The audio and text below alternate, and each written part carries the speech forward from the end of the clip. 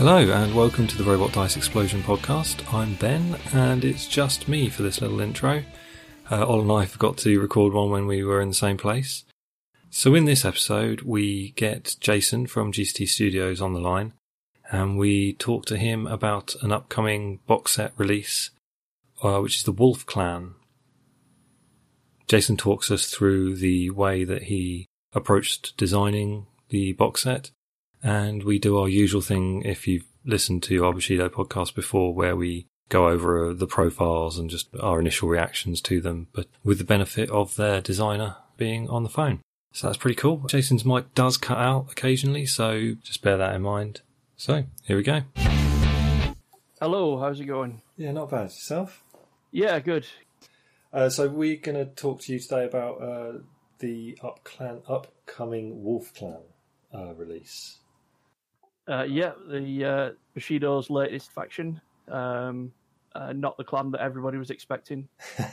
Yeah, so the Wolf Clan is the Tanaka family. They fought against the prefecture of Ryu in the Dragon Wars on the side of Clan Shiho, the Eagle Clan. And at the end of the war, they had to bow to the dragons as the new prefecture, the new rulers of the Joir Isles. But they always held the loyalty for the Eagles. And what we're introducing now is a group of the Wolf Clan who are in open rebellion. They are actually fighting against the dragons in preparation for the return of the Shiho daimyo, as some people have already seen. Okay. I like them already. Yeah, so this... you mentioned that it's perhaps not the clan that people were expecting. I suppose people were expecting Shiho with the icon starting to appear on like Ronin cards and stuff like that with the new edition. So they're not Shiho, but they're... Allies? Yeah, well, so you can describe it best. Yeah, they're going to be the first of what we've been calling sub-factions. So they're all going to have the Shiho faction icon, so they are Shiho models. As far as your faction goes, you can mix and match them with your Shiho models that you already have, or when the full faction's released, any Shiho model, they will go in Shiho themes because they are Shiho samurai, Ashigaru, what have you. Yeah. But they're also a self-contained group. So there is a theme list that will come with the box set of models, and only Wolf Clan will go in that theme list, and that will allow you to play this clan on its own. But once the full Shiho faction comes out, you can mix and match them almost entirely as you see fit. There are a couple of models that only go in that theme list, so you will only get them if you're playing Wolf Clan. Yeah. But it does mean those people waiting for Shiho, you haven't been gazumped. This is still your faction, but it's just a different part of it.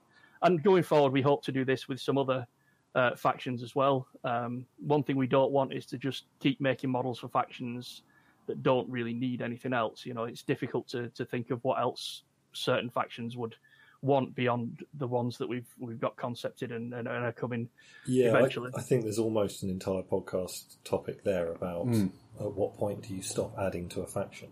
Pygmy faction. It's in the game. It's in the game. But I mean, you look at Cult of Uri. There's so many. I mean, I think that's the biggest faction. It is, now. I believe. But you look at prefectures, like, I'm not sure where we can necessarily go. But this is interesting because this is a little bit reminiscent of the prefecture. Have a couple of models which are, is it the Satu family? So Satu Iju and Satu someone else. The Hair Clan basically. Yeah. So yeah. Absolutely, we could definitely do a Hair Clan box set. They would all have the prefecture symbol. We would put a theme list in there, and some of them would only appear in the Hair Clan theme. We've thought of other ones for the other factions, so maybe another temple for the Temple of Rokan. They'd all have the Rokan symbol, but they'd all say these are actually from this other temple. Yeah. We've actually got about 10 of these for Cult. No shortage of inspiration. That's the interesting thing, that Cult is already the biggest faction, but I think in terms of being able to plumb Japanese mythology and folklore, no faction has as much potential as Cult of Uri. There's just so much weird shit in Japanese mythology. Wow, that's a shocker. yeah, every time I do research on basically any models that we do, I end up on Wikipedia or various wikis and websites, and I've got a few books as well. And there's always also, I'll just write this down for a future cult model because you'll just stumble upon one while you're going through research for some. I'm looking forward to some form of cami or something which has got a giant eyeball in its butthole. I think that's one of them. I don't want more camis. It's not a cami. I can't remember what it is. I'm good then. I just don't want the cami list to expand because it's plenty annoying. Anyway, back to the topic. I think I'd be interested to hear like what the brief was for these guys. So this is kind of interesting if you're into game design at all. The Minamoto was the first clan that I did, and they were very much based around some mechanics. I wanted to make the tank faction, but not like any other game had done it. So that's where they got things like Bear Stands Alone, because in almost every other game, tank factions have to break up. They all have to be near each other. Somebody will give out an aura buff, and that makes you tank up, and somebody will give you another one, and then you overlap 6 of these auras. Your guys are indestructible, but they all have to stay in a big clump in the middle. So yeah, I think especially on a 24-inch board, that's really dull just to have like a clump in the middle. Yeah, it also potentially wouldn't work with some of the scenarios. Like you just go like, you can't do that. Yeah. Sorry. Yeah, so we allowed them to spread out and get benefit. We also gave them a benefit when they took damage, because that's the other problem you get with a lot of tank factions. Their defenses, their armor, or whatever it is in the game, gets so high that you just can't hurt them. Anybody who's played, say, 40k before the current edition, if somebody brought an army of Land Raiders and you had all your plasma weapons, you will know exactly what it's like. You look at it and go, well, I can't do any damage. Yeah. And that's not fun either. It's a quick game. So we made it so that it can be. They quit as soon as you set up. But yeah, so because the samurai in the Minamoto take damage and gain a benefit from it, you actually kind of want to get them in there and take some damage, which means your opponent is at least getting somewhere. Well, they're a tank faction that wants to have a punch up as well. Like I've been on the wrong end of a Tetsubo a few times, and they can put out some serious damage when they need to. Yeah, and it was interesting just how high we could push their survivability and their damage output to almost ridiculous levels, just because of the one thing that I said, which was they're going to have movement 4, and that's going to be it. They're never going to have any out of activation movement.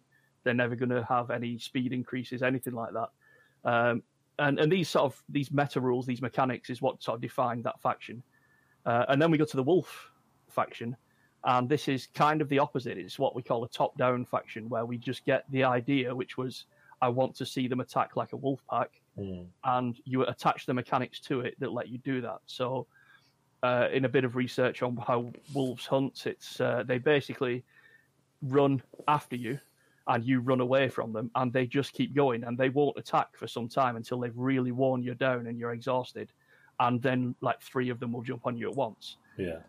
So it's this idea of persistence hunting. So what we did was we lowered their the melee stats, so all the top end samurai have 3 instead of 4, but we increased the benefits that they get against exhausted models and the benefits they get for outnumbering. So a lot of them have coordinated attack, and a lot of them have a unique effect to give them a benefit against exhausted models. So it sort of replicates that idea of persistence hunting. And then the second big one is, I think a lot of people saw it because it was in the rulebook. We added a trait in the new edition called Pack. Obviously, it's for the Wolf Clan.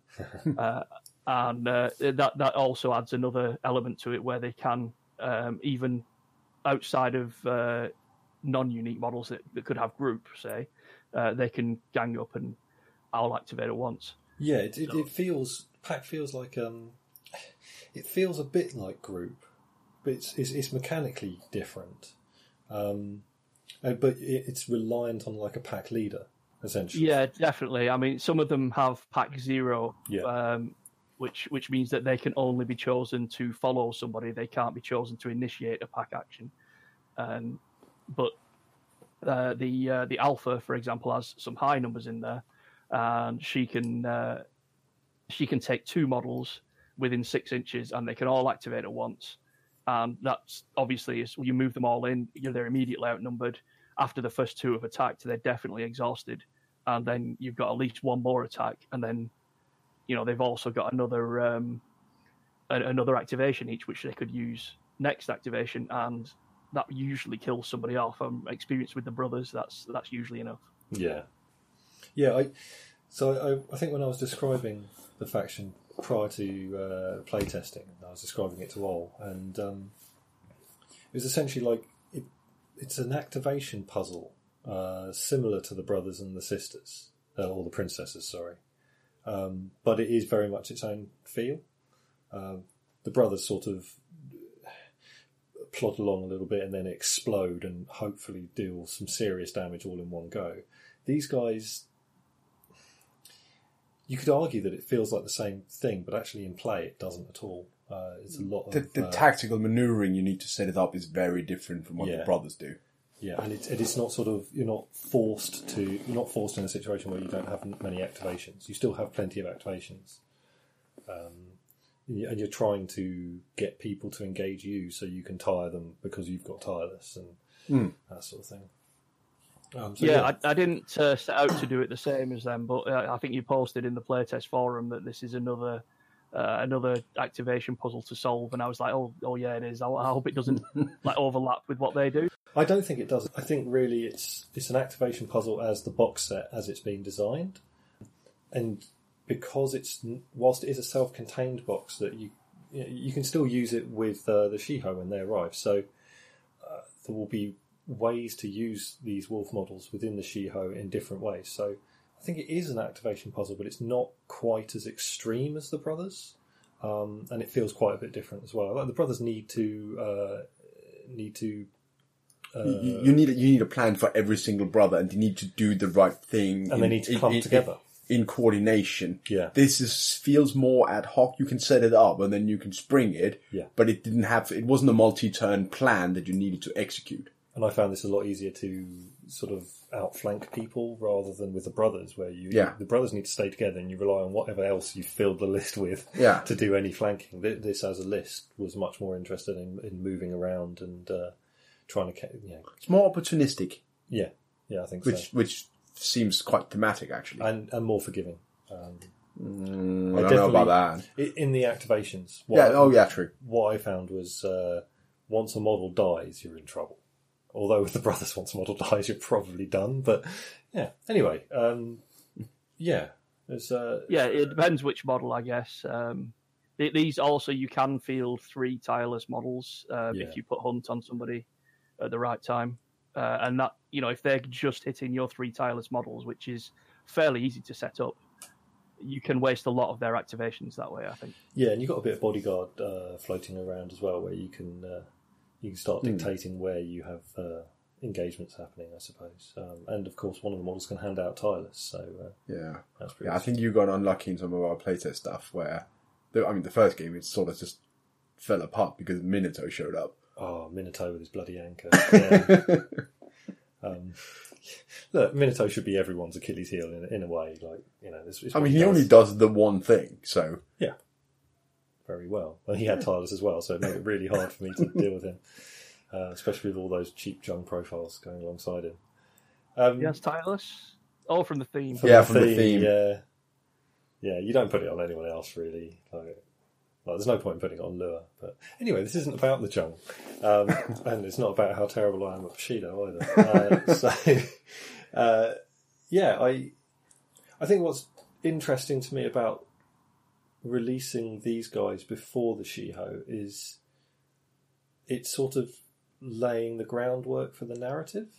Because I remember talking to Gordon long ago about their original ideas with Bushido, where they were going to have the narrative moving forward all the time. And of course, that takes a lot of resources to do, and didn't quite pan out in the way that they had intended. But stuff like this, I think, is an interesting way to do that. Was that part of the thought process? Yeah, partly. We're basically spending this year preparing for the Black Eagle's return. So with the new edition, we gave out the Drunken Master version of Hiroto. Yeah. And that's sort of before he returns to the clan, really, which is why he doesn't work for Shiho. A lot of people were saying, why does the leader of the Shiho not go in a Shiho faction warband? There will be a completely new version of that character who will be Hiroto the Black Eagle. And he will essentially be the daimyo of the clan. And we're laying the foundations for him to come back and say, these Jwar Isles are mine.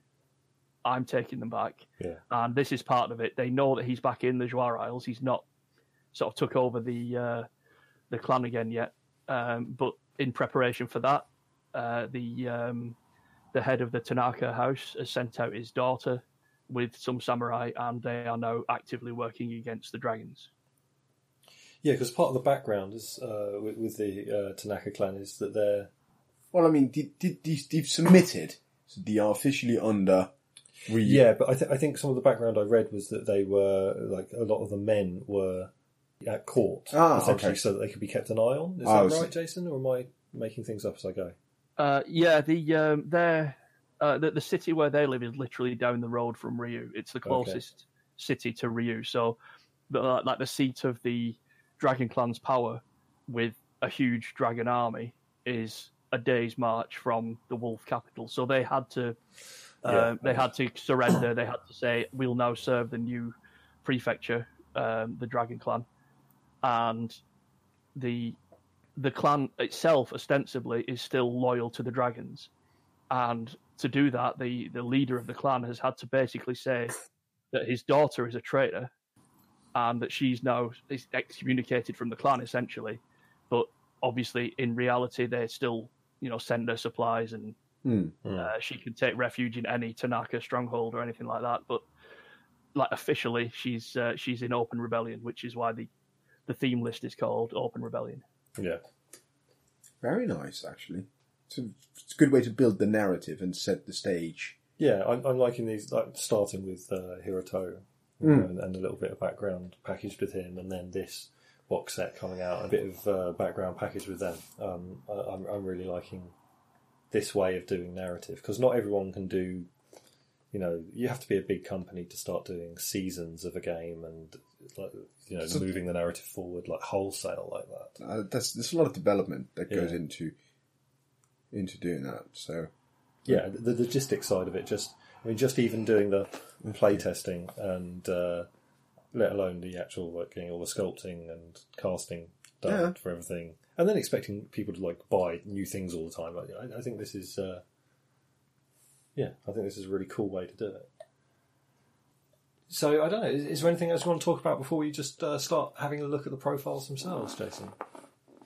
No, if you want to get into the profiles, and then when specific abilities come up and things, I can talk about those. Yeah, is it worth perhaps that I start with the theme? Normally we end with a theme, but the theme is so somewhat important. I think it sort of defines what you're going to play if you want to play the Wolf Clan as opposed to just playing a Shiho list. So yeah, let's go with that. Just bring that up. Okay, so Open Rebellion. All models gain Scout 0 to 2 inches. Once per game, declare this ability in the starting phase. Enemy models with marked wound boxes receive a -1 penalty to their movement statistic until the end phase. And then you've got once per game in the starting phase, the opposing player loses all pass tokens and cannot generate pass tokens until the next turn. Permitted Wolf models and Ronin Kami. So that means you can have legal. that means you can have a Wolf Ancestor Spirit. Oh, yeah, of course it does. Interesting. I like that. Yeah, I haven't actually had a look through the Ronin Kami and the icons that they have on them, but is it just the Ancestor? It's a Shiho Kami, so it's the only one, as far as I can think of. Oh, that's cool. Yeah, I like that. I'm always so tempted to try and make alterations to the model to make it specific to each clan. I've done it for the Ito, but I like the third benefit, getting rid of pass tokens. Oh yeah, it's going to be a real bummer for ninjas. That's why I like it. Jason, what's the thought process behind the last benefit there, the removing of pass tokens? So that one actually, like I was talking about before, that one is a mechanics-based thing. That one came up having played them a few times, and they, like you say, they play an activation game. They've got tireless models. They really need to control who's activating when they can actually use their tokens. So people who can generate excessive amounts of pass tokens, like some prefecturalists and ninjas, really could just void that entirely. So just a once per game ability. If you use it at the right time, it really evens that out. And you can have one perfect turn essentially. I think we're probably talking like a turn 2 or 3, aren't we? Yeah, it looks like one of those turn 2 or 3 abilities. I think the other one's probably more late game. Yeah, I mean, this was when I spoke to Adam. I was like, "Oh yeah, I'd probably do it turn 3," and he was like, "Well, if I'm playing ninjas, you should do it turn 2 because that's when I'm going to decide what's going to happen for the rest of the game." Yeah, and it's where he sets them up. Yeah. So if you can force him to make blind choices for the first, like for where he puts the ninjas initially, you're going to be in real trouble potentially. Especially with ninjas, where like it seems like the meta has shifted slightly to always taking 2 tireless models. Because that's real strong. But it at least weakens that if he's not able to just keep passing until he's ready. I mean, the other thing is he's got 2 tireless models. You could, if you've got more models, you can just essentially force them to activate, can't you? Yeah. And you've got 3 tireless models who he's probably going to have to invest some activation tokens into attacking. And being samurai, they're reasonably defensible. He's not going to just murder them. Yeah. Yeah, especially with the tireless, because you can effectively just put everything into defense until you're ready, which is what the ninjas normally do. So the second ability, the movement penalty, this is interesting. That was much more of a top-down thing again. Like again, wolves will often hamstring somebody to slow them down while they just keep chasing them. And then you're having to run away whilst one of your legs doesn't work and it's bleeding. And that's not good for anybody. Again, it exhausts people quicker. And this was my way of putting that into the theme list. Penalties to movement are quite rare in this game as well. Yeah. There's only a few. Like, there's a lot of things that stop you from running or stop you from charging, but there's not many things that are straight up. Yeah, there's not many things that straight up minus movement. Or creates difficult terrain.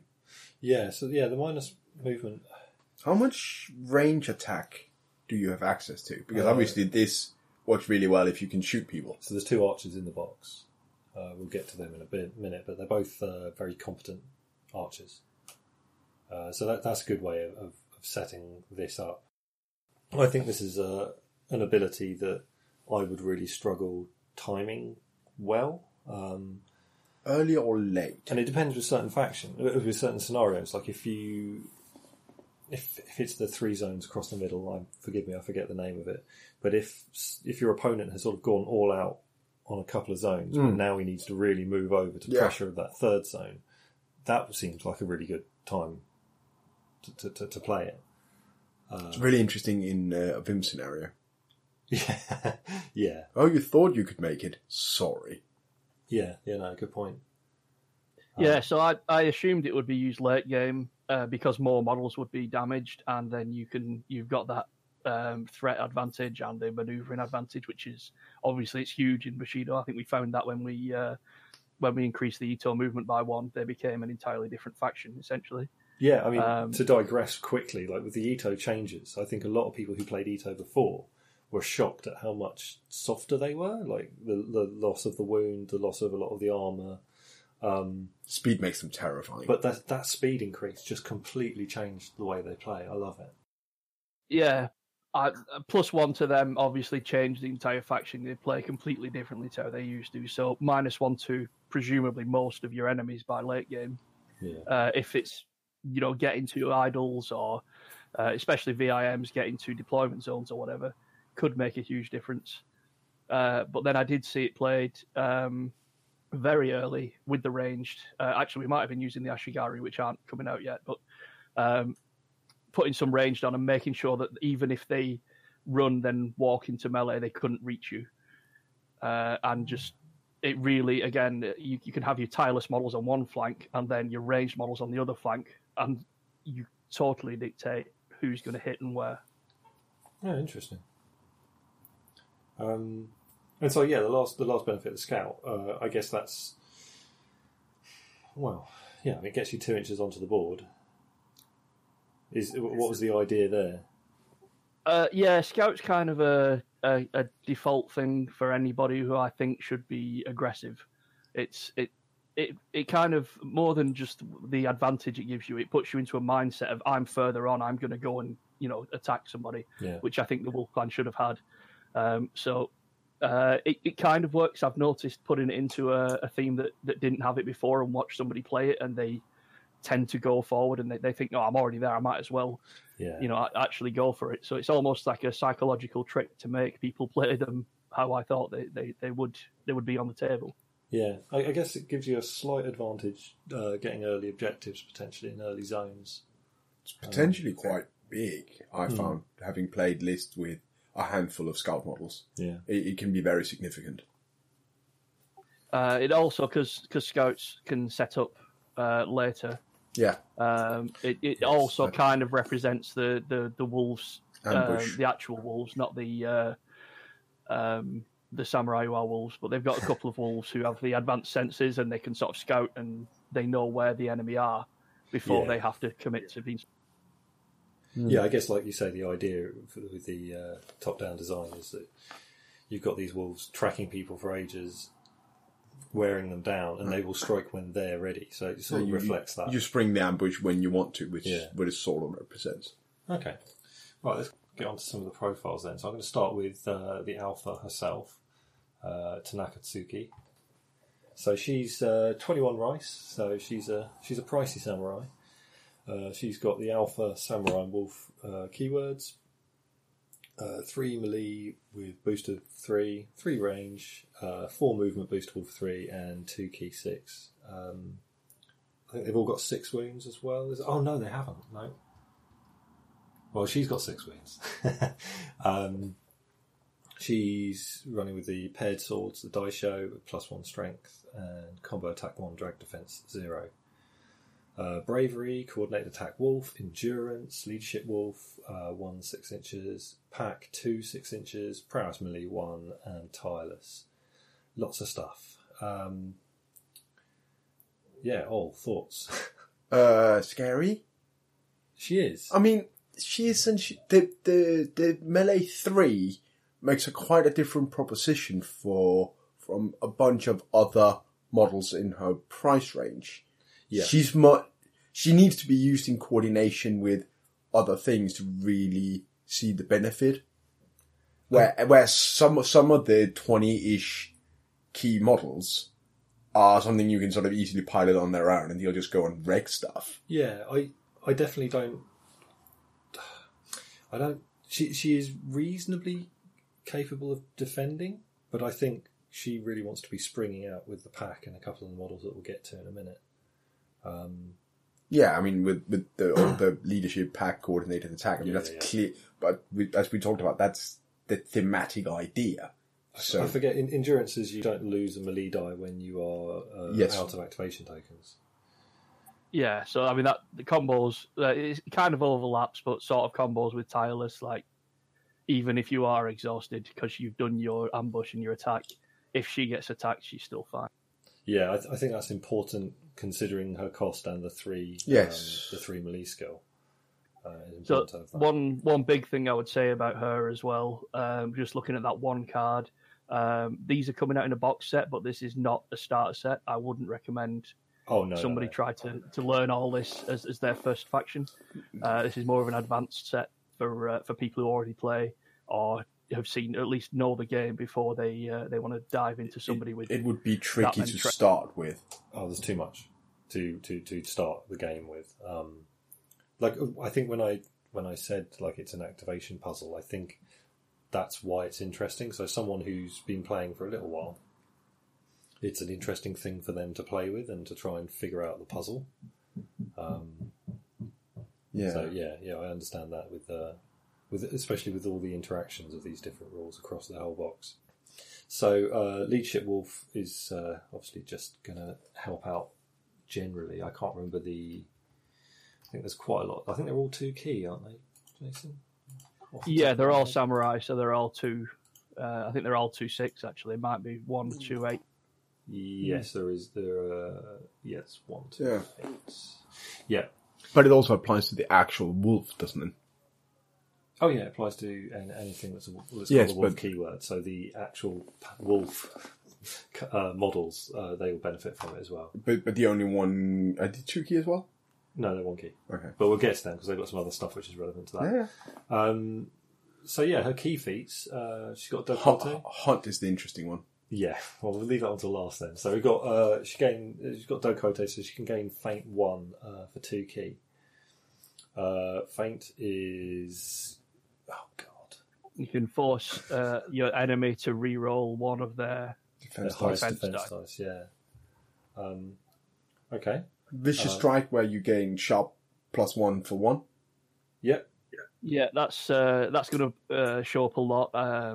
One of the other sort of things for this, which is kind of the top-down thing, but not really. I've given them sharp where any other clan would have armor piercing. Yeah. Yeah. Interesting. I mean, sharp obviously is more effective per point than armor pierce, except tough is far less common. But yeah, Yeah, but if you have models with tough, facing sharp is really scary. Because Yeah, absolutely. Most models with tough are very depending on having it to reach the survivability you normally expect them to. Yeah. I mean, she's going to be pretty good at killing Kairai with combo attack and sharp. That seems good. So Hunt is like her signature key feat, I guess. So it's 1 key, active, target 6 inches once per turn. Target friendly model gains tireless until the end phase. During playtesting, I didn't use this once. That might have been a problem. It does seem like a mistake not to do that. Yeah, I absolutely. mean, I get it because you're like, oh, I can do this, but you also want her to go out and do things. I was so concentrating on the Pack. dogpiling on people to kill someone in one of my activations, essentially. Hunt is a patient ability. You stick it on someone who's up front. Yeah, well, it's any friendly model, so you can just whack it on a dog. On a wolf. But the wolves don't come with it. So, basically, like you have someone up front, and you're like, well, you're gonna blunt the enemy charge. Yeah. And then once we've gone in next turn, I'm gonna spring the pack. Yeah, so this one, I think I got a lot of reports saying the same thing during playtesting, that they just weren't using it, and I thought this was part of the key to the entire faction. So I think it went down. It started at cost 3, which is actually entirely reasonable for that ability. Yeah. And when we made it so that she could only be recruited into the theme, so she's not going to be in a normal Shiho land. Yeah. So she doesn't have to be balanced against the entire faction, basically, just the models in this box. I dropped it right down to 1, and I think at that point it's just crazy not to use it. Yeah, I agree. I think maybe it was 3 when I play tested, and I can see that even at cost 3, being able to use that on any future Shiho model that comes out would be basically broken. It's potentially problematic. Yeah, I mean, you could say any target friendly model with wolf keyword. Or I like it better this way. Yeah, I mean, the trouble with tying it down to wolf is that you then can't really use it on any other future models. But then you have to use it only on models which are going to be constrained in their use anyway now. So This is neater. yeah, I think it's crucial to use this. So yeah, you mentioned one unique effect, which is that she can't be used in any other. Yeah, she can only be used in the Rebellion theme. Yes. Open Rebellion theme. So even if you're not running a theme with Shiho, you still can't use her. So her other unique effect is common across quite a few of these models. This model gains +1 melee pool when engaged in a melee exchange with an exhausted model. Obviously, that's the top-down thing again. Yeah, and the mechanics work out quite well with it because, again, she's only melee 3, but when she goes up, the 2 most common debuffs in the game are outnumbered and exhausted. Every faction can do those 2. And she doesn't care. But when she outnumbers and exhausts her opponent, not only do they get worse, she gets considerably better. Yeah, it's really interesting. It really encourages the intended playstyle because you get so many beneficial effects from it. So you're very incentivized to make sure that works. I think I found a couple of times that there were so many different options that I had to tilt things in my favour. I actually had trouble deciding which one to do, like which particular combo to do, because of certain... I think when I play tested it, one of the models had coordinated attack Tanaka. Yeah. And two of the models we were playtesting had not yet been named, so I didn't think that they were Tanaka clan. I thought they were just generic, random samurai bots. And I didn't think to check that. Yeah. But I would say that you having analysis paralysis over which way to go, it's not necessarily indicative of a problem with the box. I didn't say it was, but thank you. Anyway, we'll go to Gorak. Yeah, so he's the other big samurai model. He's 19 rice. So his stats are largely the same. He can't boost his movement. He can have 8 ki though. He can have 8 ki. He's also got 6 wounds. So he turns up with an Adachi, so a big sword, a long sword. It's +2 strength, powerful attack 1, and sidestep defense 0. I think there's some discussion to be had around the way that their specials break down between the two of them. I found his sidestep defense super useful, considering his role. But of course, he hasn't got tireless. If you've got a model with tireless and sidestep defense, that's slightly scary. Which you can do, of course. Yeah. So yeah, he turns up with bravery, coordinated attack Tanaka, endurance again, indomitable 1, pack 1/6. He's the second model to have pack where he can actually initiate another model. Yeah, that's the only 2 I think in the box set. He's got prowess melee 1, like all of these models, and he's got steadfast as well. So I don't know if it's a trap, but I started thinking of him as my beat stick.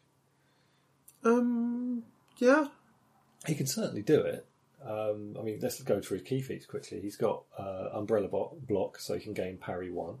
And vicious strike. And he's got vicious strike again, so he can gain that sharp 1. He also gets the +1 melee pool when in melee exchange with an exhausted model.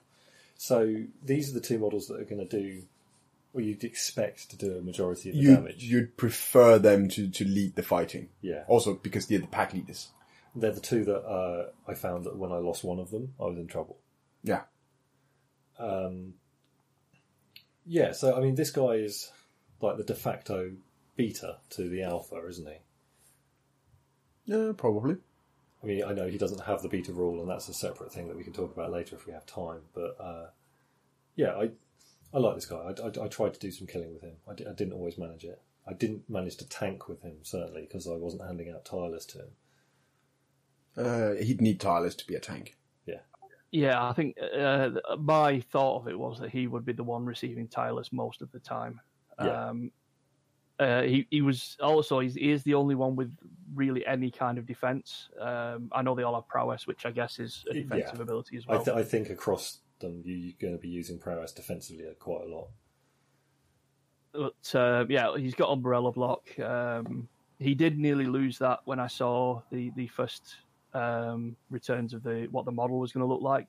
He was going to have a feat that let him lunge and essentially do a melee attack from about 2 inches away because he looks like he's stabbing. But yeah, a couple of people said, no, it's our only defense. You know, if we need a tank, that's it. So I left it in the end. It's the interesting thing with him is like I look at him and I go, oh, I want to kill stuff with him. But you're right, yeah, you can get parry. You put tireless on him. And, you know, you can combine tireless with sidestep defense. That's going to be really effective. Well, and the thing is, if you put tireless on him, he can do both. Yeah. He can be the tank, assuming you've set it up already. Yeah. And then once you have time, you can hit people. Well, especially with the way sidestep defense works now. I mean, you could legitimately, someone could come in, you could go, well, that's very nice. I put everything into defense. I'll pop parry as well. Sidestep defense. I've still got 2 activation tokens and I can surprise you now. Of course, it's also a neat and tidy 40 rice package. So yeah. yeah. I mean, you'd expect it to be quite good. Yeah. Okay. Right. Let's check out the actual wolves themselves because they are a bit like a bodyguard for Tsuki. So we've got Tsuki's pack. There's 6 rice each. That's 2 of them. There are 2. They've got 4 wounds each. 2 melee skill, no range obviously. Movement 5, and 1 ki 0. They attack with their teeth, +1 strength, sharp 1 just on that weapon, and sidestep defense 0. They've got aloof, aware, bodyguard Suki 1 inch, charging bonus fear 6, coordinated attack wolf, and endurance light-footed and pack 0/0. So I think the fear 6 on the charge bonus is almost a reflection of is it the pit dogs that gain fear when they activate? I'm not sure. Jason, can you remember that? Have we still got Jason? Not off the top of my head, no. You could look it up. Yeah, well, I think that maybe in the last edition, I don't know about the current one, but I like the idea that, if they're charging at you, they're scary. No, yes. I mean, it's a slightly double-edged sword because they charge so far. You have to be a little bit careful. Yeah, you can definitely overextend with them, and if they're doing that, then they're not You getting die. their bodyguard for Yeah, Tsuki. and they're not resilient at all. Yeah, they're pretty soft. I found I tried to bodyguard with one of them with Tsuki, and I left him 2 inches away. So that was me not really having the presence of mind to make sure I was in the right spot. So that you have to be real close to Tsuki to get that bodyguard. Coordinated attack wolf is great because they basically can just partner up with any of the models in the box set. Endurance again, so they may only be 2 melee skill, but they're keeping that even if they're tired. Exhausted. Which helps with the charge. Yeah. Crucially, they've got pack, of course, and light-footed is great.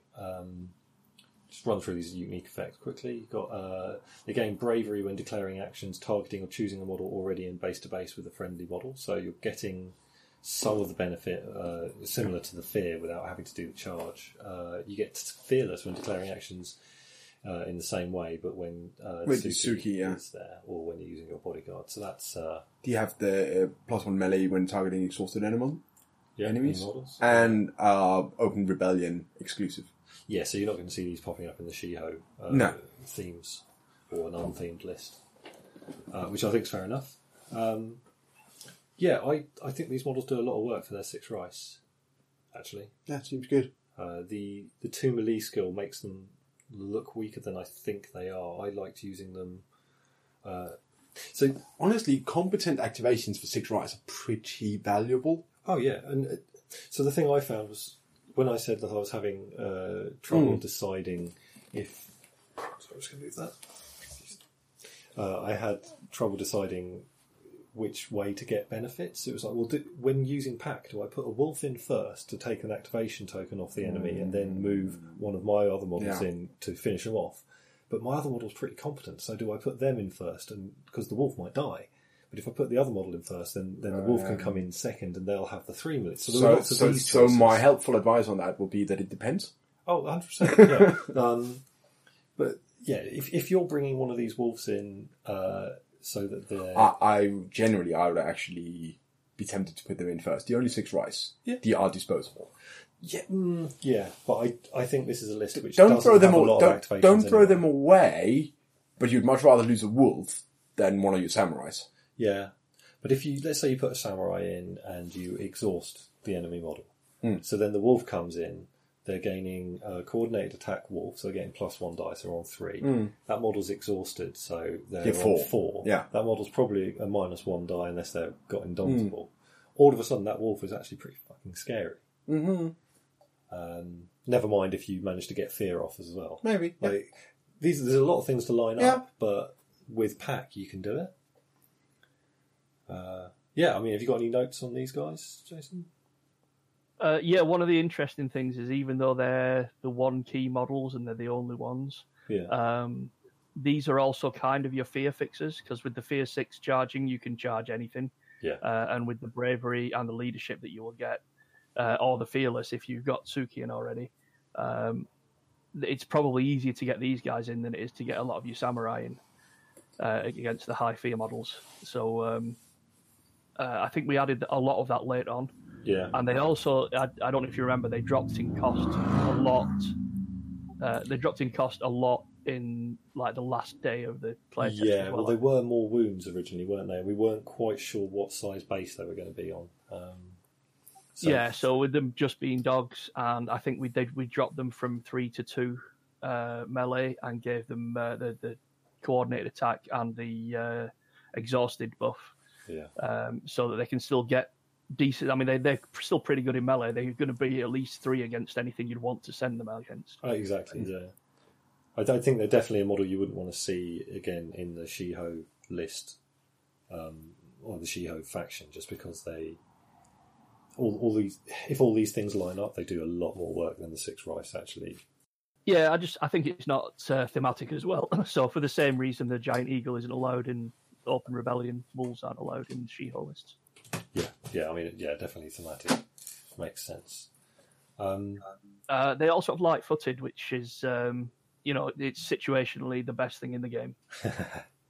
Yeah, that can be really important. And combining that with the movement 5, you can strike from 10 inches unless there's impossible terrain in the way. Blocking, whatever you call it. I forget. Yeah, I like these.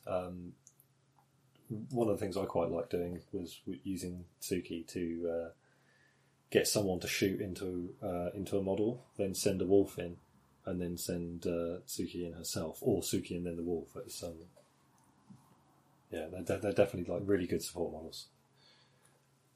Right. Okay, so let's go to someone who's a little bit weird. That's going to be Nobuko. Here he is. So, okay. Nobuko is another Wolf Samurai, 16 Rice, 3 melee skill boostable for 3, range skill 3 boostable for 3, move 4, 2, 6 key. So he's wounds 5, and I think all the remaining samurai we're going to talk about are 5 wounds. Yeah, so that's part of the idea of the theme list, which would be more that if they took all the sort of the known samurai from the clan and went off, the dragons would be like, hang on, something's going on here. Whereas if they take the younger samurai who haven't made a name for themselves yet, then that's something the dragons would either ignore or not notice. So these are the other 3 samurai that we're going to look at now are definitely the samurai who volunteered to try and make a name for themselves, and they're the younger samurai of the clan. Right, okay. Now that makes sense. This guy's interesting. So all of these models are able to fall back on their prowess melee, which I think is super important. The same way it's important with Kaihime in the Ito clan, where, yeah, she's an archer, but if someone gets into combat with her... She's a nasty shock if you haven't done it before. Yeah, she can get out of there as well. So, I mean, he's got Daisho, sidestep defense 1, +1 strength. Then he's got a bow, which is +1 strength, 5, 10, 15 range, reload 1, and powerful attack 2. You're going to want to buy some dice to use that. I've used it. You definitely want to be at short range. Which is, to be honest, not that hard with a 5, 10, 15. Yeah, 100%. You probably also don't want to be moving to achieve it. But I think maybe we'll come back to that in a second. He's got bravery, courage 1, endurance, pack 0, prowess melee 1. He's got Dokote, so he can gain feint 1. And he's also got precision shot, where he can gain pierce. It's some of the rare pierce in this faction. And he also gets the melee, +1 melee pool against exhausted models. So he's an archer who is quite happy in combat. Big fan of this model, actually. Yeah, he's jack of all trades in a way. I think if I were to take one model from this box set and use it with someone else, might be this one. Yeah, I can see that. I mean, for 16 Rice, I think he does a lot right. Even before you even get into things like the powerful attack on his bow, he's just really competent. And he's got he's got those 2 options. The powerful attack on the bow. This went through a lot of iteration, have to say. I really like the idea of. I think I saw it in a film. Actually, it might have been the Keanu Reeves one. But the guy, somebody was going to shoot somebody. It was a samurai. It might have been Last Samurai. Actually, he was going to shoot somebody, and then when he recognised the guy who was going to shoot, he pulled the bow back a bit further before he let go. And I thought that's kind of like, I'm going to put more effort into this because I want you dead. And so that put into my head, let's try powerful attack on a ranged weapon. That's interesting. I think for me it also sort of reflects, like you say, like he's this inexperienced samurai trying to prove trying to make his name, and so he's willing to like put 2 of his ranged dice into just really fucking that guy up with the bow. Or you could look at it as he's willing to take more risky shots, but with a higher potential for damage. Yeah, exactly. Yeah, I like that. Yeah, so it has a lot of. This is one of those things as well where just occasionally I'll put something on a model and I'll see what the playtesters do with it. And in my own testing, all I really did was like try and work out what value the powerful attack should have, because it started at 1, and it was a bit too good.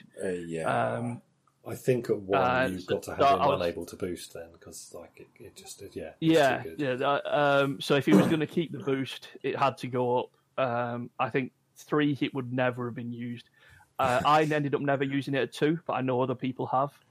And then one of the weird side effects is that he's a really good monster hunter. Anything that's large, he loves. I can see that. I find the various bonuses, and this might just be psychological, I haven't actually broken down the numbers, but it feels to me like bonuses on ranged weapons are slightly more effective than bonuses on melee weapons. Okay. I mean, there's inherently less risk with a range attack. Yeah.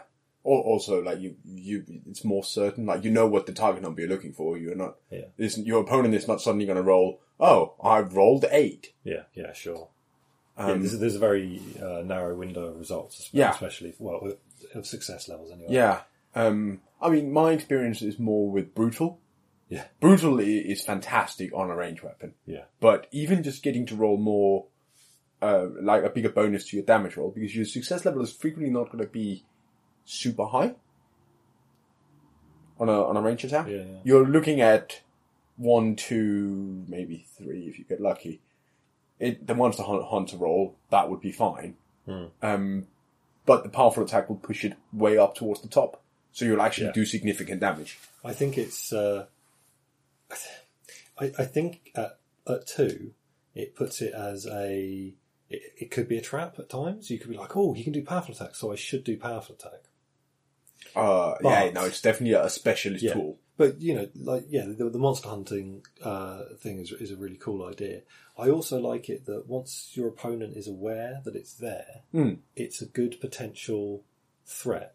So one of the reasons I love Kaihime in the Ito clan is you're like, so this 15-inch circle I draw around that is where I can shoot you, and I can put 3... if I'm running with Blessed, I can put 3 poison tokens on you as well. Or, sorry, is it a poison? No, it's 3 poison 2 tokens or something. Yeah, it's horrible.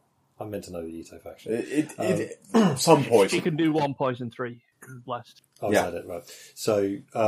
which is plenty. Yeah, so it's that threat. So I don't want to activate her. I'm actually not using her proactively a lot of the time. No, she's just like, if you come towards this she's area control. Yeah.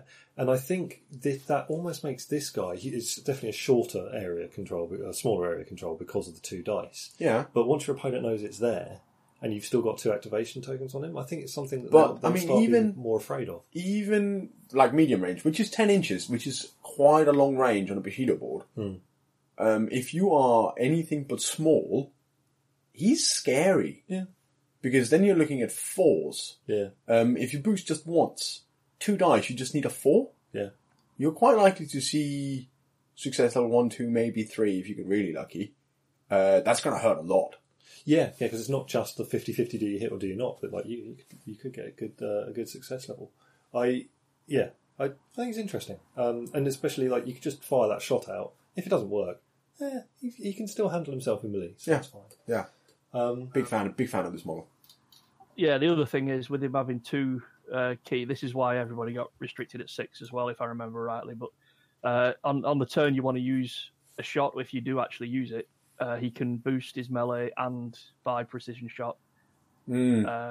So that gives you 2 dice with precision shot and powerful attack, which is, that's a decent chance of hitting anything. If there is a large target or a huge target, that'd be. Oh, he could do a lot of damage to Rashford. Yeah, definitely. Yeah, I like it. He was almost going to have something that did sharp instead of precision shot, but I think we just sort of fell back on precision shot is what samurai get taught, I think. So we made him more a samurai than doing. It also gives him a unique role. Yeah, I think having sharp at range might be a bit scary for him. Unless it was like a key feat that gave him the powerful attack at range and for that. Yeah, but so then we're talking about the other thing is, a lot of the huge and large models also rely on toughness rather than armor. So, give them a bit of help. Yeah, it's really specialising him at that point where actually I think he occupies a nice little... He's a very good utility model. Like do you need a model? That's good. He'll do it. So let's stay with archers for a second then, because I think she's this lady's interesting as well. So this is Tanaka Muna. She's 14 rice, so 2 rice cheaper. 3 melee boostable for 3 range not boostable. That's one of the big differences. Yeah. Movement 4 boostable for 3. That's a big difference. And 2 key 6. She's got 5 wounds again. She's also got Daisho push defense 0 with +1 strength. Then her bow is +1 strength, 5, 10, 15 as well with reload 1. No other things going on there. She's got bravery, coordinated attack, Tanaka, endurance, light-footed, pack 0, prowess, melee 1. So in some ways she's pretty similar, but that light-footed. That's an important difference. So they look very similar. I think they actually will often play quite different. Yeah, I mean he hasn't got the coordinated attack where she has. So she's much more of a I'm going to shoot you while I move forward. Whereas he wants to stand behind everyone else and then shoot you. Yeah, perhaps, yeah. Also, though, he does have the +1 against exhausted models where she... Yeah, she doesn't. So she's more reliant on the coordinated attack than providing that killing blow, I suppose. Yeah, so they look similar, but I don't think they are. Oh, no, I think they're fundamentally different. Their stats and their weapons are they're the same, but I think in use they're fundamentally different. She has a weird key feat. Push defense 0 is really useful to have in this box for scenarios with zones. It's just a shame it's not spear. That should be push attack then, but so fun. Okay, so her key feat is what makes her strange to me. So it's 2 key, instant, pulse 4 inches. You can't do it base to base, and it's once per turn. During an enemy model's activation, when it begins a move in the pulse, once the move is completed, this model may walk up to its move towards the enemy model's final position. Getting Blood Bowl feels from this. It's interesting. It's interesting on an archer. Yeah, that's the bit that makes me go like, Yeah, on a melee model, and look, she's competent. She's definitely competent. At 14 rice, she's very competent. But it is an interesting thing to have on someone where you think she's an archer. But I think maybe even more than Nobuko, she's not an archer. That's what I mean. Like she shoots you while she is moving forward, and then she actually goes in and stabs you. I think we're actually at the same price point as the new Ito archer, who I keep trying to find a place for. Yeah. And I think that place is, she's not an archer. She's an Ashigaru who will fight you just fine, but on the way there she'll shoot. She has a bow, yeah. Yeah. And I think Muna is finds herself in a similar position. What's the idea behind Shadow, Jason? So that's, if you think, again, it's very top down. This was like the idea of a lone wolf stalking somebody in the dark. Yeah. And every time they move away, the wolf can follow them. So you can never basically get away, but it's stalking slowly after you, which is why it's a walk, which also means that she can't leave base to base and she can't enter zones of control, including the model that she's shadowing. She can just reposition. This is another one where I wrote the thing and then I thought I'll see what we actually get to do with it. It's really good for scenario play if she's anywhere near an idol. Yep. And whenever somebody walks into the idol to move it, she can move towards them, and then she's in position to stop them from using the idol next turn. So if you ever get in that situation where there's 2 idols and you don't know which one your opponent's going for, she can effectively cover both. that kind of thing. Similar with zones, you can do a similar thing if they try and do the shuffle where they, they've got a couple of fast models and they can get from one zone to another near the end of the turn, and they're going to try and outnumber you in a zone where you thought you were fine. She's got that ability to just sort of follow people and even it up. I think, I think she might have developed into more of an archer after she got the feet. So maybe the bow and the feet don't quite go together, but I don't think that's necessarily an issue. She's more of a toolbox where she's got a lot of different things that you can do. Yeah, I think this sort of model, like Nobuko, is quite important in the box set because you don't have the options with the theme, at least, of swapping in loads of different models. So you need to have this utility in a couple of models. I don't think she's an archer. I think she's a samurai with a bow. Because you call her an archer, you're going to be concentrating on doing the archery. Yeah, you get the wrong idea of how to move her on the table. But again, you can have Tsuki activate Pack, and I can't remember if the person activating Pack has to be one of the models activated. Yeah, you activate up to 2 other models. Yeah, okay. So you could activate Tsuki, and she could get Nobuko and Muna to shoot someone, and then she can move in and put the finishing blow on them, which is pretty good. Yeah. I don't think you can do that. Oh no! Oh. Let me just check. Is this a situation where we should actually read the rules we're talking about? So I don't like this. In playtesting, I definitely shot a model and then moved in on it afterwards. Yes, I know. You did it against me. Yeah. Now you've said it, I'm just going to check it before I say anything. But, well, you're the one who's supposed to know. We don't have to know. We just pretend we do. In theory, I don't know. I'm in the fortunate position that there's no requirement for me to know. Yeah. I'm theoretically a retainer, so I should know some of this stuff. But it's fine, because Jason's looking it up. Yeah, no, I think that the two samurais with bows are very interesting. I think potentially very important to how you end up managing. Yeah. Because they are multi-role, and you need that. Yeah. Yeah, so you can do that now, but they do all have to target the same model. Oh, yeah. Yeah. Right, so... I think... So you would have to target them with a melee or ranged... a melee or charge with Tsuki to get them to do their range. Yes. Yeah, I think that reflects the... I mean, it may just be an emergent property, but I think it reflects that top-down mentality of like, well, they're pouncing. I like it. Just in that moment, they're both like shooting this model, and then Tsuki moves in for the kill. Yeah. So right, I think probably those two models are really like the mainstay of the list. But let's look at the more straightforward ones to round this out. So we've got that's Nobuko again. That's Tsuki again. Yue, I think. Here's Yue. Tanaka Yue. 13 rice. She's 3 melee, 3 boost, 3 ranged, 4 move, 3 boost, and 2 key 6, 5 wounds. She's got Naginata, +1 strength, reach, powerful attack 1, and sidestep defense 1. She's got bravery, coordinated attack Tanaka, endurance, light-footed, pack 0/0, prowess melee 1, and vicious strike, so she can give herself sharp +1. I mean, she is... in comparison to the rest of the profiles we've looked at, other than potentially the wolves, she's straightforward as anything. No, I think she's more straightforward than the wolves. Yeah. The wolves you have... No, that's precisely what I meant. Yeah. She's literally the most straightforward model we've looked at so far. She get coordinated attack and pack. I mean, endurance and stuff, but she is effectively like quite a lot of other similar models. Yeah. I don't know there's that much to talk about with her other than like reach is important. There's not much. I don't think there's any other reach in the box, so that could be really useful at times. And coordinated attack Tanaka and the endurance really important. I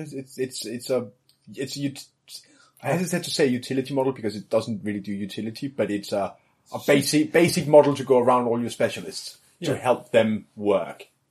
Yeah, I mean, she got light-footed as well, which means that she can get places. She can get places easier. Important. And can boost her speed if need be. Yeah. I think actually the ones that can boost their speed have light-foot. Is that right? I'm going to talk out. No, I'm talking about my arse. Ignore me. I don't think Tsuki has light-footed. No, she doesn't. That's probably just as well, to be honest. I mean, this is a solid 13 rice model. It's that sort of that mid-range melee model. Yeah. Yeah, so for me, these are the hardest ones to write because obviously they still want to be characters. You want them to have something that's interesting and unique, but you still need that, the so-called trooper model, the one that fills out your list and does the work, So for her, like you say, she's got reach. It combines with the vicious strike, which is the theme of the clan. So it makes her very different to other people's ordinary samurai. Powerful attack, and she's got the coordinated attack, meaning that she can do some damage. And obviously, between reach, just the threat of having reach and prowess is a decent defense. People have to take into account that you're going to go first, so often roll more defense, which means they're rolling less attack. And combined with prowess means she can keep herself alive a bit.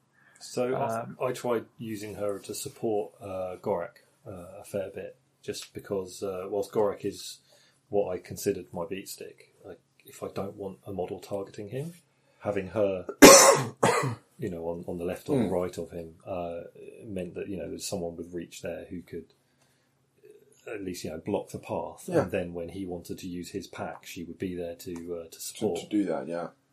And now that she's a Tanaka, for sure, that means that they've got coordinated attack with one another. So actually, I found that to be quite a good duo. Pair, double act. Yeah, it's worth noting about the coordinated attacks that the Suki and the wolves have got coordinated attack wolf, so they work with the wolves and everything in the box. Literally every model. But the other samurai, if they have coordinated attack, it's Tanaka.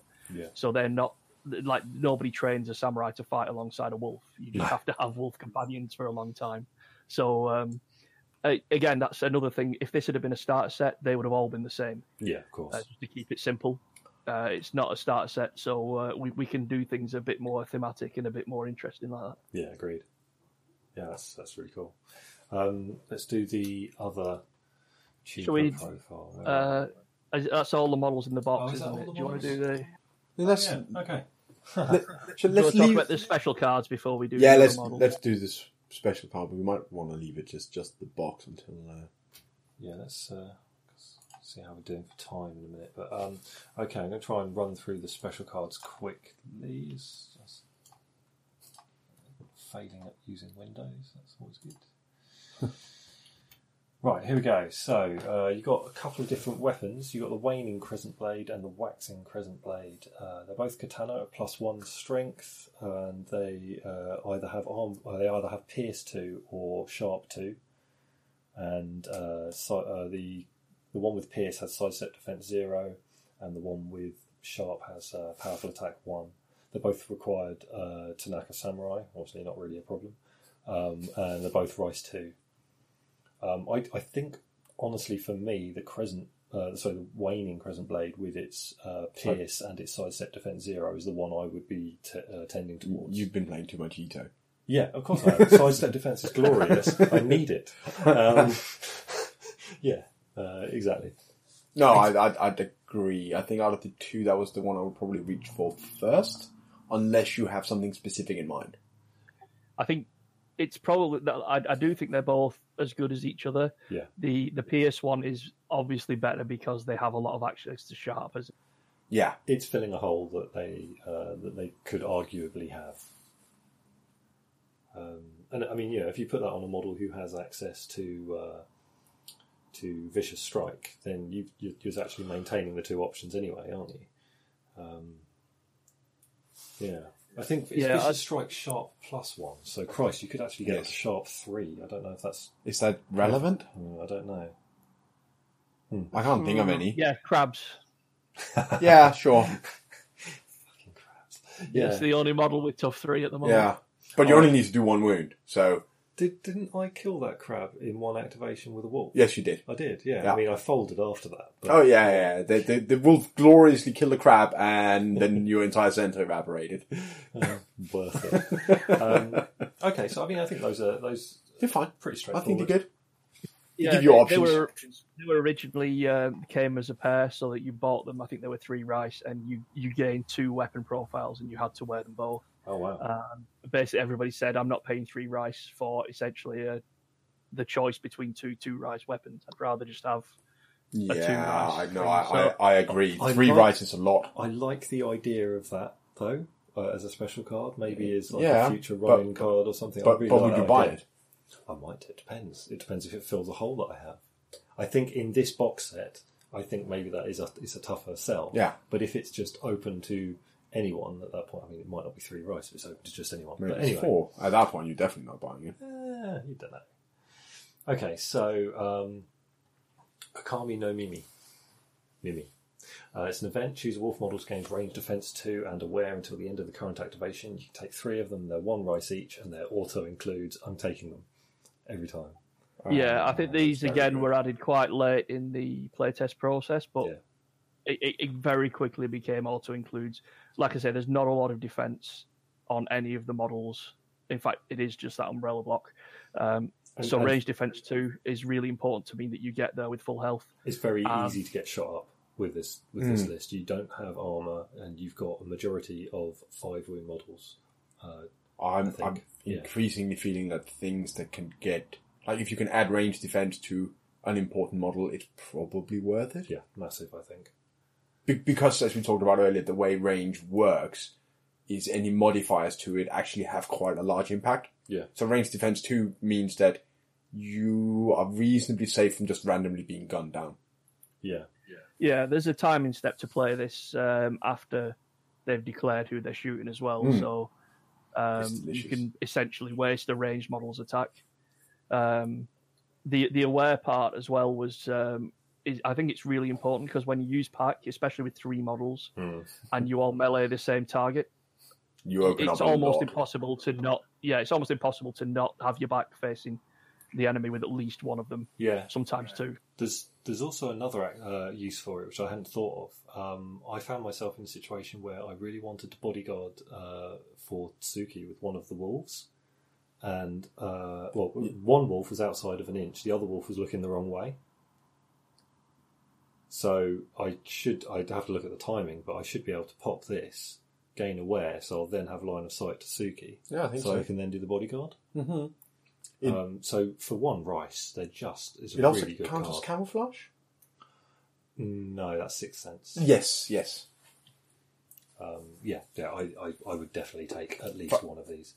Honestly, for 3 rights, you should probably just take all 3. Well, yeah, This isn't me having said I would never pay 3 rights for that special card. It's me advocating spending 3 rights on this other special card. there was a point where the wolves were, I think they were a 9 rice, and it was actually really hard to shuffle things around in the box. Yeah. To have, you either had just a load of Cards special or cards, nothing. But now that they're cheaper, there's a lot more combinations that you can play around with. I was writing them with the idea that there was going to be a 20-card deck of She-Hulk cards that they would also have access to.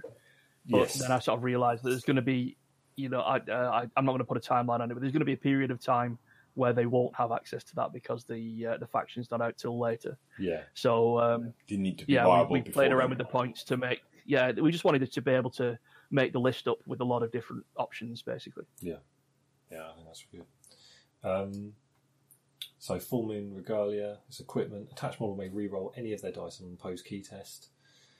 Any damage roll on the attached model where the individual dice values of the damage roll are the same number is ignored. So this is effectively Clan armor without being armor. Yeah. For 2 rice. Yeah, so it's cheaper. you get a bonus on a post key test instead of armor. I think clan armor is normally around 3 rice, isn't it? They're not set to anything. They can all be different. Yeah. I was just struggling to remember. Yeah, it's something like that. I mean, yeah.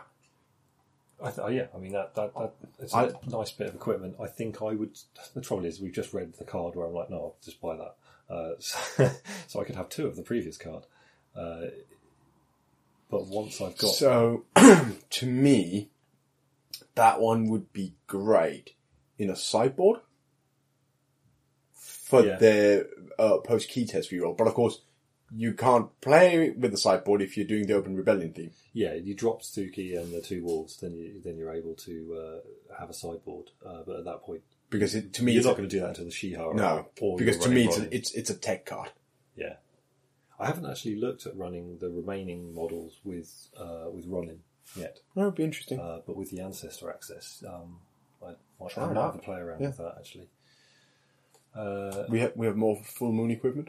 Oh wait, let me just that's all of those. Sorry for the clicking, guys and girls. Full Moon event. After deployment, choose a friendly model to begin the game with 1 additional key token. It costs 1, and you can have 2 in the list. So this is a bit niche, but if you have a specific strategy where you need somebody to have 3 on turn 1, for example, you're going to play the archer and take a shot, and you want to boost on turn 1, then that's what it's. You can have the archer have 6 key on turn 2, and you can boost twice. Yeah, I mean that is the most obvious use for it, and that's the one that that occurred to me as well. I think, it's hard to argue against that for 2 rice as a tactic to be able to put out a three dice shot with on powerful turn attack. 2 with powerful attack. Yeah, that seems good. Especially if there's a monster around. But because it's an event, you get you get to choose each game. Yeah, and I think that's really important because you might find yourself in a situation where you're like, actually, Suki, I'm going to need her to do some real work. Or you're looking across the board and you're like, it's a swarm of peasants. Yeah. The thing I used it for, Suki's got move boost, and just on occasion she has to get into melee with something that's 10 inches away with her 2 wolves that can already charge 10. And it's not usually worth it to boost, but if you can just spend an event twice to make it cost her 1 essentially, then sometimes it's worth it to get that 10-inch away model and take out some backline support model. Yeah. I mean, it requires you sort of thinking of this tactic before the game starts, but the fact that you can choose it each game makes it really flexible, really useful at tournaments, I think. And obviously you can always just default to, well, I'm going to shoot you in the face with this bow. Right, so now I've got an enhancement, Beta Wolf. Attached model gains bodyguard alpha 3 inches. This is required wolf. Oh, worth noting that the other one was required open rebellion theme, so you're not using that in anything else. Yeah. So, attached model gains bodyguard alpha 3 inches. So, you could chuck this. You could chuck it on Gorak. Like he looks like a beta compared to Suki's alpha, I guess. But you don't need another one having bodyguard for her, probably. I don't know. I mean, it gives you that option. Maybe you didn't bring the wolves.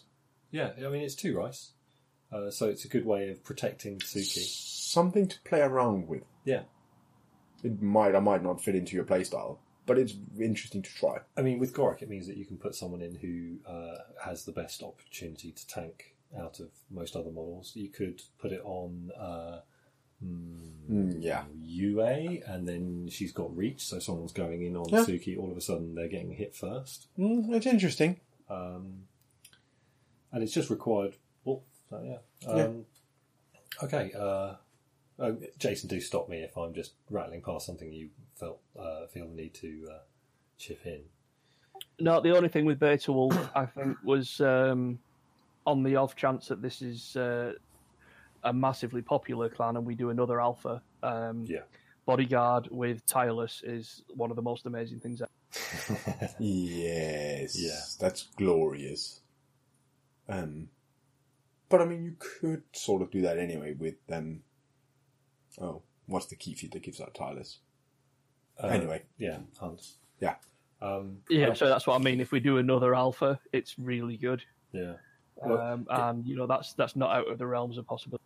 So if you end up with another alpha, and then you give this one to Suki, you can bodyguard that, and then a wolf, and you might maybe you end up with a situation where you can't have 2 alphas or something. But anyway, the last of the full moon stuff. So Full Moon Talisman, enhancement equipment. This model always provides melee assist penalties regardless of any models in base to base. This may be taken by animal models, so that's an exception. Or animal wolf models. Rice one, you can have 3 of them. I mean, that just fits with your dogpiling. Yeah, it's a tech piece to enhance your thematic way of playing. Yeah. It doesn't get round Indomitable. It just gets round you also being engaged. Yeah. So I guess it's good against lists which are going to outnumber you. Yeah. Like I mean, again, for one rice. I wouldn't like to see it because... with your Jung. Yeah, because I'm like, I'm bringing 9 models. Yeah. Yeah, bloody Jung. Okay, we've got 2 more cards to go through. Do you want to do Alpha Wolf first? Yeah, let's do Alpha Wolf first. Yeah. So this is an enhancement. It's required Alpha, 2 rice, and attached model gains Intimidate, which I Don't can't know what remember very well. It's the one that the Buto used to have. Where are we? I'm just looking it up so I can read it out, because I think it's a lesser used one. Intimidate. During the starting phase, this model can target an enemy model within 8 inches. Perform an opposed key test with that targeted model. If this model is successful, the target gains Cowardly, loses Aggressive, and cannot choose or target this model with a melee charge or range attack until the end phase. Yeah, that's pretty good. Yeah. So combining that with things like Tireless and Hunt and Bodyguard, you really get to choose where you're going to fight. It's similar to putting Frightened on people and then having a bunch of fear-causing models, and you're like, no, I've blocked these models off from you. You're not allowed to do that. Yeah, I'm really glad that those wolves have gone down to 6 rice, because that really makes this box like you've got so many different ways that you can approach things. Because like a card like that changes the way you use Tsuki. It becomes a different model almost. Well, you can put her out in, like, if I had that card and I just go, right, Minato, like, okay, he's got 2 key, but if I could do that against Minato, it means he's not hitting me with that damned anchor. You can't target. Because which also means you're actually even safe from him spinning the anchor. Yeah, because that's a ranged attack. Yeah. One interesting thing I found with this, which is something I kind of want to look into, but I've no idea how at the moment. But when Buto have this, they often choose somebody that they're very likely to beat. So they pick somebody who's 1 key, and they're likely to beat them. And it's not a great advantage to the game, but it's a very reliable debuff that they can put on somebody. Suki often uses this on people where it's 50-50. They've both got 2 key, and the only advantage she has is being active. So it's kind of weird like that, and I don't know, maybe you guys have played it differently with Buto or whatever, but Buto's also inherently cause fear, just not very high fear. Yeah. So making someone cowardly is quite valuable. They're also inherently tanky, whereas Tsuki is really not. So I think that's probably why it pushes you to try and neutralise large threats. Whereas Buto's can use it to bully someone. Yeah. I mean, look, Cowardly's good, but she's not causing fear. But if she activates at the same time as her wolves and gets one of those wolves to charge, then... Cowardly against Fear 6 is going to be rough on you. Yeah. Yeah, and it also means that she can move into melee with someone, hit them, and then that model can't initiate a melee exchange back. Mm-hmm. So yeah, I think there's some really interesting stuff in there for a 2 rice card. But you definitely start building your list around... but it's more that you need to have a plan for what you want to do with it. Yeah. Yeah, I think it's easy to buy that card and then forget about it, and or waste it, even if you remember it. Really, I think it's definitely. I'm going to. It's not necessarily build your list around it, but maybe build your tactics around it, at least for the middle of the game. Maybe sort of turns 3. Yeah. You need to keep it in mind for when you plan out what you want to do for the turn. I think. Yeah, it might even be the point where you're going to have to roll this before you can work out what you're going to do for that. Yeah, it's a hit confirm ability. It's like, did this work? Yes, no. If no, then I have a completely different plan. So that's interesting. Cool. Okay, so let's hit the last card. So this is Primal Howl. I've had a lot of interesting feedback about this one, so I'm interested to see what everybody thinks. Oh. So it's 4 rice card. It can only be used in this theme, and it's an event. When a model uses the pack trait, the other models that activate do not remove activation counters this activation. Okay, so... Cost 4. Yeah. Could be a trap. No. If it works, it's glorious. I mean, it's almost inherently not a trap. No, it makes you better at what you want to do. It could be a list building trap, is my point. You could go, oh my god, I have to take that. It's incredible. 4 rice is expensive, but it's not for what it does. but you might find yourself limiting You lose. what you can do. You might otherwise. lose flexibility in your gameplay because you're focused on setting up Primal Howl. On the other hand, if you can get it to work, it's glorious. I mean, okay. So my thing for it is you take it and you use it with Tsuki. Yes, if you're obviously. using it with 3 models, so 2 models aren't removing activation counters, that's great. If you use it with Gorak, it's not worth 4 rice. No, you save 1 activation time, but it's probably not worth it. Probably not worth 4 rice. And well, yeah. So, I mean, I can see it being really like, okay, so you get the other 2 models to shoot, but now they can still reload. Yeah, and shoot. Or reload and then Stab. move around. Or- No, who knows? Like, loads of flexibility there. I like it. And then but- they're not locked into a combat that they then have to get out of. So one of the big things that I was worried about, which I think I kind of unworried myself about it, but we'll see how it goes, is obviously you can charge with the pack trait. So if Tsuki just nominates 2 decent models, maybe Nobo. Oh, Naboku yes, you could save Gorak. 4 tokens. Yeah, they both charge, and she can melee maybe. Then you're essentially 4 tokens up. You've got 2 completely rested guys who have just.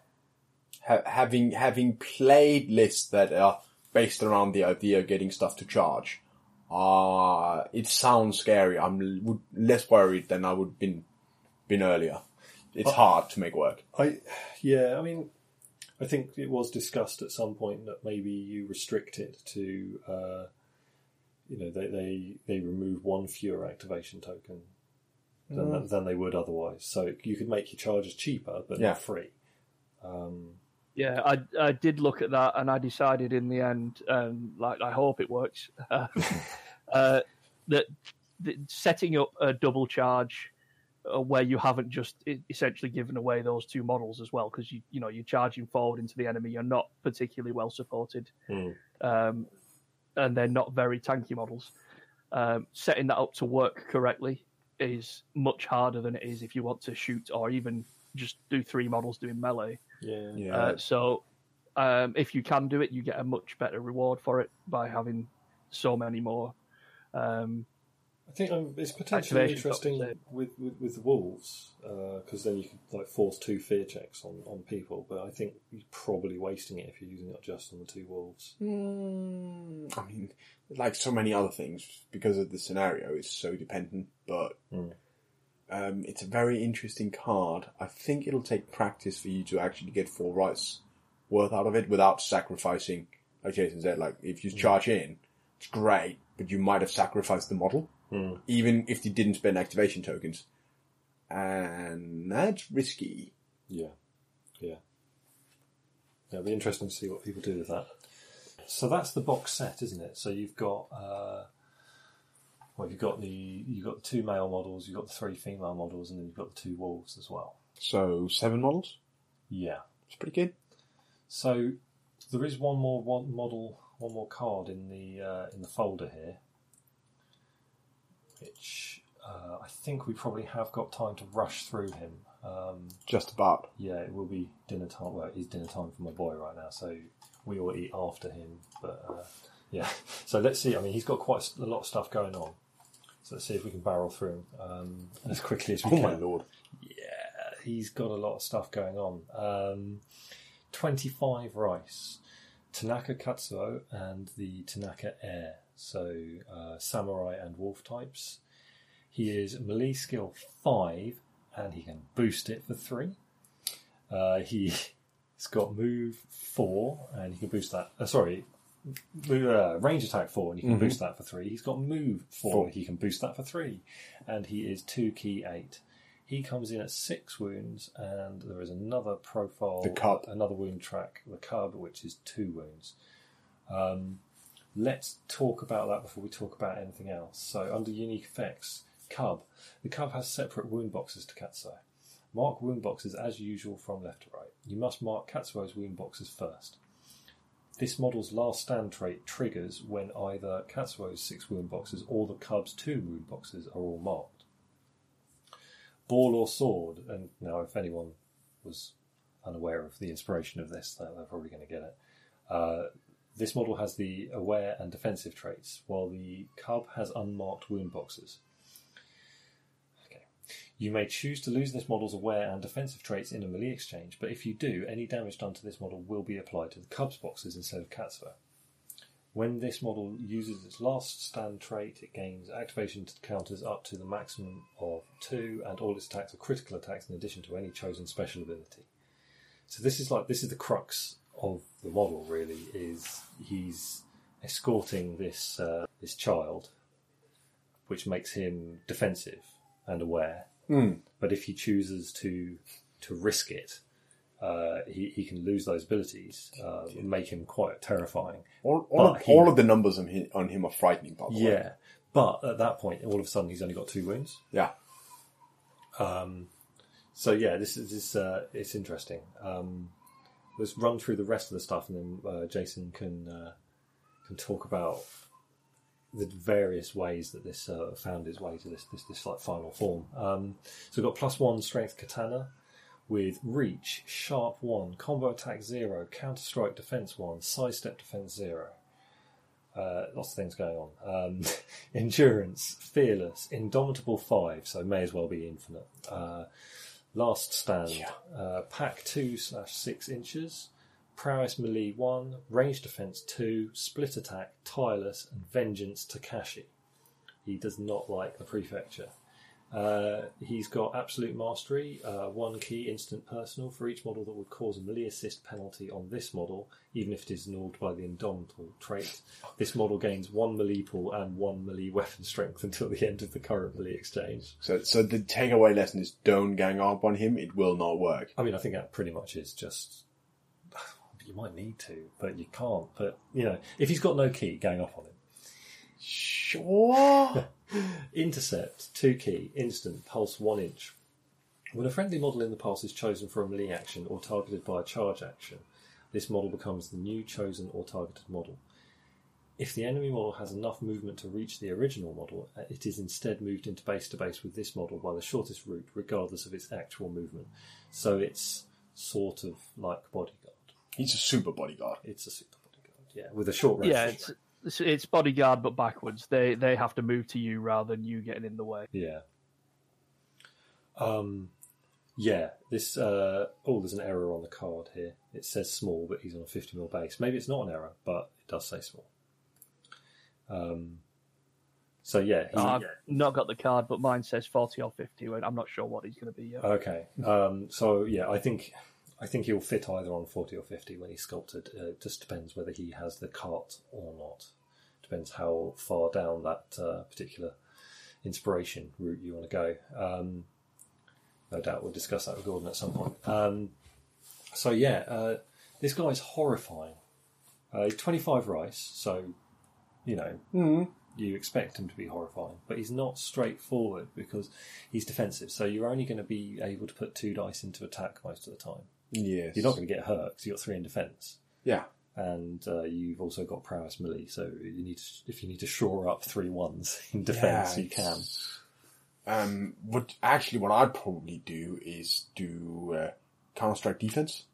Yeah, sure. And just roll 4 dice in defense.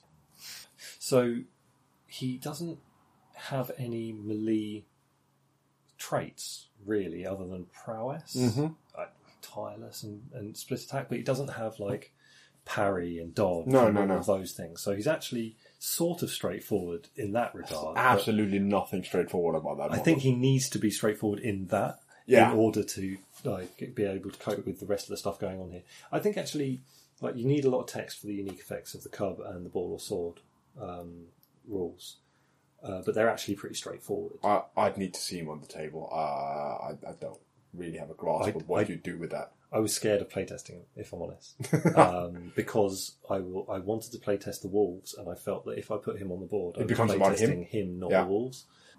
Interesting. So one of the odd things I got from doing this was I literally just, people who know the source material for this is a bit of a homage, will know that he literally just, every time he attacks somebody, he cuts their head off. He is supposed to be like, 5 is a whole new number in Bushido, and he has melee 5. Yeah. He is supposed to be like one of the people at the very top 25 rice models are as good as you can get in this game usually. If you go above that, it's because you've got 12 wounds or something like that. Yeah, you're not human, maybe. So one of the interesting feedback things that we got from playtest was I don't think he's very good offensively, and I was like, we have to fix that. That's where he got the intercept thing from, and now it's not easy to set up, but if you can, it's reasonable. Again, it's about fighting where you want to fight, and your opponent doesn't get to choose that. So it's like you say, it's similar to Bodyguard, but it pulls more guys into him, and the more guys fighting him, the better he gets. So you can use him to Siphon protect off your models. That's so really interesting. weirdly, perhaps for 25 rice model, he's a very finesse piece. Yeah, I think you are right. The Counter-Strike defense is his offense. Is your default stance, isn't it? It does both. Because you can put 4 dice into that, probably okay. Should say also just reach and sharp 1 native is nice. worth. Oh, sorry, you cut out there. It's worth. Reach and sharp 1 just on his weapon rather than having to buy it or anything like that is definitely worth noting. Yeah. It's again, sharp is situationally really useful. And there's not a lot of reach in the wolves. They do just like their katanas, but the background for this is that he's learned from the Shiho who do have the part of their sword style is they have a stabbing technique which gives you reach essentially. Okay. Yeah, I mean, I honestly I got distracted from the fact that he's still Tanaka. He's got pack 2 6 inches. I mean that's he does all sorts of. I think he's a strange finesse piece. I think he's one of those models that your opponent will be really preoccupied with him, almost as preoccupied as you will be. Like, there's so much to think about. He will soak up a lot of attention on the board. Yeah, but I mean, I'm quite happy to never kill anything with him, honestly. And just keep on popping out that Counter-Strike defense with 6 wounds, being able to put 4 dice in defense, and you should defend most stuff.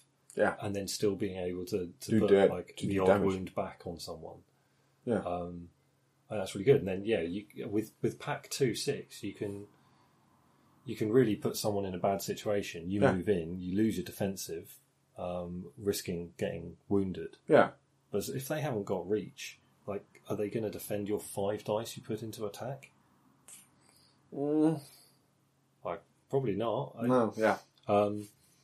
Okay, it's me, so I can roll 4 ones with Itsunagi, so okay. Yeah. But in theory, he offers all sorts of interesting possibilities. Yeah. But because he's 25, you need to have a plan. Yeah. Yeah, I think you're not going to be running Tsuki at the same time, and you might not be running Gorak. Loads of cards just popped into the into the Dropbox. It's the special cards. There's all the special cards. And now all the profiles disappeared from the Dropbox. Well, they're back. It's all happening live. I guess Odin's having a Photoshop evening. Yeah. I'm really looking forward to. I'm hesitant to say much more on him until I've played against him. Yeah. Because I just don't know. So he can fight for the Shiho. He's not restricted to this Open Rebellion theme. So it's going to be really interesting to see how he interacts with them in the future. Yeah. At 25 rice, he's a big investment. Yeah, there was a while again he was going to be a Ronin and basically just wandering around. His background is somewhere up on the internet. So people can look at that. But he was going to be a Ronin and basically taking the kid away from the Dragon Clan and killing most of the Dragon Clan in the process. Yeah. There does seem to be a little bit of a microphone problem still that you're cutting out at the end of some sentences, Jason. So I think what we got there was that he was killing most of the Dragon Clan in the process. Yeah. Yeah, I mean that's basically him. He was going to be a Ronin model who could work for anybody except them, basically. But then I think just being a Shiho focuses him a bit more and means that I don't have to look for any crazy combos that Yeah, are going to set, gonna especially his last standard ability or something like that. I think he's a really dangerous model to let roam. Yeah. Because he's so unique and weird that you run the risk that something unforeseen horrible happens and then you have to go and fix it. Yeah, I mean, you know now that you're not going to be having any abilities which can put durable onto a model in the Shiho clan, for instance. Yeah, you can imagine him with something like tough or durable would be real Horrifying. Yeah, he's already horrifying. Yeah, I love him. I look forward to running him. I think if I were to run outside of the theme, it might be interesting to play him. Because then automatically not going to have Tsuki and the two wolves, which Frees up the points for him. is 27, so 33 rice. Yeah. Save. So yeah. I will. Well, it's not really playtesting anymore, but I will. I'll give him a crack at some point. I think people are going to see that 5 and shit themselves. That was the idea, yeah. Yeah. I mean, the critical when he gets last stand. I mean, you're almost incentivized to get him killed in a turn, like maybe turn 4, something like that. So yeah, one of the difficult things I had was it's not exactly on theme for him, but you're looking to get him killed at the right time. So you want to already spent your 2 activations for starters because he's going to gain 2 then. Yeah, gets you the most out of it. And he needs to be in the right position to be able to use those second 2 activations to crit everybody. Yeah, I mean, this is the thing that Last Stand incentivizes getting killed almost. His just like the fact that he could then have 4 activations in a turn. Yeah, you're right. It does break from theme because the idea is that he would protect the cub until his last breath. It's interesting though. But as like the Greek gods like pulling strings, that the player is, you're creating a narrative. You're not necessarily. He's not looking to die. You're just looking to get him killed. You're looking to get him killed, which is different. Yeah. I kind of see it as that he doesn't really get killed at the end of it. Like if you watch the, it's more in the movies than in the manga, I think. But every time the cub gets hit by anybody, he thinks the cub is dead, and he goes on a killing spree and kills everybody in the neighbourhood. Oh, okay, no, that fits. And then he sort of goes back afterwards, and then it turns out that the cub's just been hit and knocked out, or whatever it was. And it kind of fits. It just you kind of have to have seen the source material to see it. But I do kind of like using the mechanics that we already have in the game in different ways to sort of represent new things. It must be an interesting challenge from a design point of view.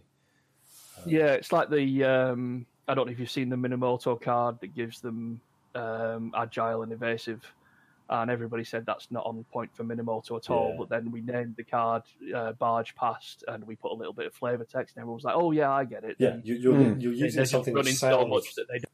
Yeah.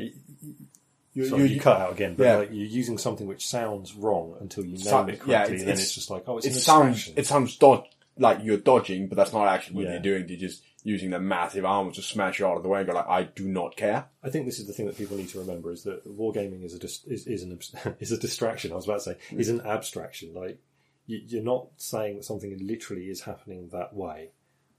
It's you're representing outcomes. Yeah, and with so many traits, you've got to give them a name so we can discuss them. So we can recognise what they're going to be.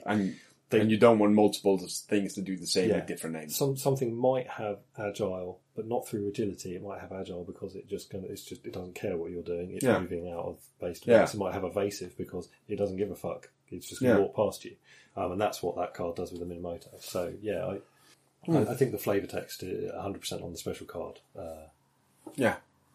Hand waves those objections. It's a little harder to do with characters, because especially this guy who has some full double-sided card. So much text already. Yeah, he's. I would prefer not to have that much text on a card, but I think it does. It's all required for this. Yeah, some of the misunderstanding of the 2 sets of wound boxes during playtesting means that it necessitates having that amount of text. Like I say, it's a lot of text, but it's a lot of text to be specific. the actual core idea is very simple. It's not complexity that you've created there with that, with that map text. Cool. Thank you, Jason, for joining us. No, it's been good. It's always good to see what people think of the stuff that I write, and looking at the playtest, it seems people have definitely been enjoying them for the playtesting, and I'm keen to see what the players think once they get their hands on them. Yeah, I think this is a really interesting way to like narratively introduce a new clan whilst like also playing with some new mechanics and doing some new gameplay stuff. Yeah, you're drawing a nice little circle around this and going, let's play in this arena, and then you can expand it later. And I like limited setups. Yeah. It allows you to do more things. I think it's safe to say that, I mean, Jason said right at the beginning, there will be more stuff like this.